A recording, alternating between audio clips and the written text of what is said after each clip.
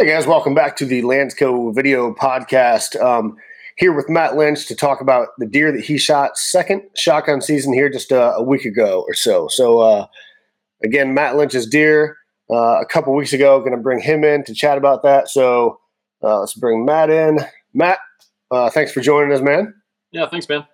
Okay, so give us a sneak peek real quick of the deer. Sure. Yeah, this is.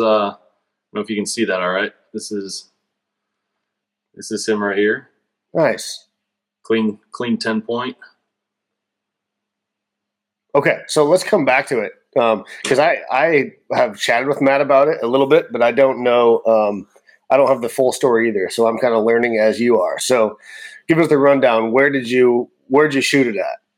Sure. Yeah, this is a 430 plus acre farm that we hunt in McLean County, pretty close to Woodford County, actually, almost on the border of it. It was an all day sit. This is a farm I've not hunted all year long. We kind of like it that way because it's kind of our refuge. We like to let the pressure build in the areas around there, so these deer kind of all filter into this place. And when the time is right, we kind of make our move to go in there. And so I went out. It was Sunday of first shotgun season, and I sat in a blind overlooking a big field, that's out there. And I knew I'd be seeing, some deer while I was out there. It was just a question of if they were going to be in range, because usually I see a couple big ones at least every time I'm out there. So I decided for an all-day sit, and in the final 15 minutes, this guy popped out at about 20 yards following some does. So did you say pretty well for me? Did you say first season? Did I screw that up? Was it the last day of first season, or was it second? It was the we just had second season this past weekend. I shot this one the last day of first. Okay, season. I messed that up. So you shot it only a few days after Pudic. Didn't he shoot his first season as well? He did. I think he got his on Friday. Okay. Sunday. So. Okay, so give us the stand location. So did you know this deer was there? Is this one of them that you were after? I knew the deer was in the area. We're pretty close with some neighbors out there. I'm buddies of the neighbor to it would be the north. They own some ground up that way, and they had some pictures of him. I knew he was in the area, but it's a little far away from where I was sitting. I kind of bank on the fact that this field that I sit on butts up to some sanctuary type areas, some thick timber. Lots of CRP grasses for them to cruise through. So the corn had just been cut, would have been like a day before I got out there. So I knew, given that all these factors, were in play, that there would be a lot of deer in the field. It was just a question, like I said, it's a big, big field. It was a question of whether or not I could get them close enough. Okay. How big? What are you talking, like 5 acres, 2 acres, 50 acres? No, I think this portion of the farm that I was sitting on, it's approximately 190 acres, and this bottom area that I sit in is roughly 90-acre cornfield. Okay, so you can see most of it, but just because something comes out doesn't mean you can shoot it. It has to be in the right spot. Exactly. I can see to the east. I can look out about 500 yards and see everything that's in the field. I can look to the south and see for quite a ways. It's to the north where there's a lot of timber, and then behind me to the west where there's a lot of thick stuff where they pile out of, and just kind of hope that they work their way out of that area, as opposed to coming from the east, when they're 500 yards away. It's a little harder to get them to come 500 yards than it is, 100 from when they're coming for sure. Out of the. So how far did he pop out? Yeah, he came from actually just behind me to the north a little bit. So I actually had him at 20 yards when I took the shot. He was no way. Small group of does. Yeah, you work the entire season to get him within bow range, and you go out there with your gun, and it comes 20 yards away. So, well, at least this should have been a pretty easy process from then on out, though, I would assume. Oh yeah. No, it's with my shotgun, it was just one shot easy, and he only went about 50 or 60 yards out in the field, and it was a pretty easy drag out from there. So nice. Let me. You sent me a picture of the deer. Let me see if I can bring that up. Of a trail camera of it. When did you get this picture of it? That was, I believe, early November that had popped up. Like I said, we run quite a few cameras out at this farm. It's more we're pretty picky about when we go out and check them. So, Where I was at, like I said, I don't like to disturb the area bordering this field that I was on, just because I know they bed through there, they cruise through there a lot, and I don't want any scent in there that doesn't need to be. So I kind of like to scout from a distance, see what comes out in that field, and kind of take some recon from the area across the road that's a part of this property, and kind of see what can filter into this field from those surrounding areas. Okay. Well, let's get into the deer. So let's see this thing. Pull it up. It's like a perfect 10, right? He is. He's a perfect 10. He's got no junk on him whatsoever. Pretty unique character in the fact how he wraps around to the front. I mean, it's only a few inches between his tips there on the front. Like I said, he's got really nice mass, good time length. His G2s are both over 12 inches. His G3s are almost 12 inches. They're both, this one's right around 11 and 7/8, and this one I think is just right at 11.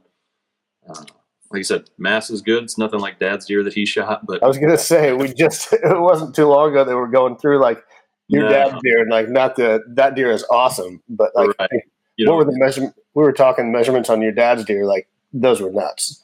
Oh, I mean, this guy, like I said, we always classify a good deer. His bases, if they're around 5 inches, and they're right about 5 inches on his bases, and Dad's are pushing the 8. Yeah, 8. So, but like I said, on trail cam pictures, seeing this guy on the hoof, and finally getting my hands on him, we knew he was mature. So I'm blessed and fortunate that I got the opportunity at him. What do you age that deer at? I think he was, borderline 5.5. He's one of those, since we had limited pictures of him and everything, but seeing the size of his head, his gut, his weight and everything, I'm pretty sure confident he was 5.5. Nice. Let's see. Out there would like to get him too. Let's see the brow tines and the mass at the base. It looked like it was a little. Yeah, there you go.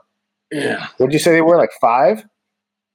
Yeah, they're about 5. Okay, he's got a little junk down there. Yeah, he's got some some nubs and everything. But like I said, once we got him open, he was scarred up a little bit. He was a fighter, and he'd been burning some fat, so I knew he was chasing some does around for a while. So, like I said, when he popped out, he was with a group of 3 or 4 does. So, even though rut wasn't in full swing at that time, we weren't seeing a lot of chasing. He was at least reading the script in some way that he was, following those out there, which made it a lot easier to see him. Cool.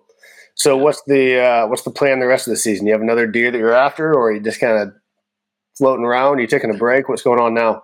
Yeah, we just checked cameras on a few farms today, and on most of them, I don't have anything that's mature enough. Like I said, we like to get them to around 5.5 on all of our farms, and I don't really have anything on that on a lot of them, but this farm in particular, I'm really excited about. I just sat there during second shotgun season, and I saw more than one shooter, a couple of really good ones. So that's encouraging, especially with your muzzle loader.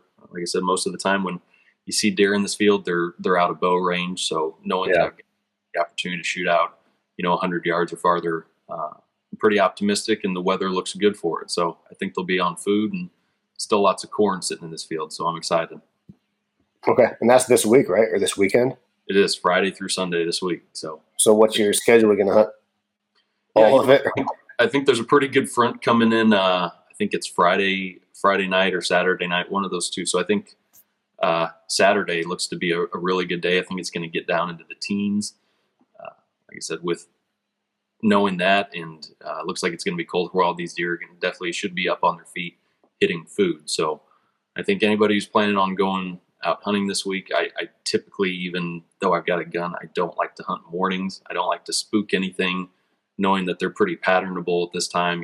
Rut's over with. They're basic survival mode now. So I kind of like to let things settle down, let them get on their pattern, come out at night to feed in the last, 45 minutes to a half hour. It's usually pretty similar day to day. So I kind of like to let that happen, and, just cross your fingers and hope something, decent pops out and you got a shot at them.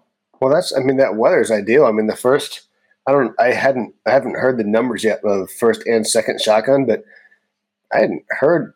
First was okay. Second, it seemed like it was pretty slow. I didn't hear many deer being shot.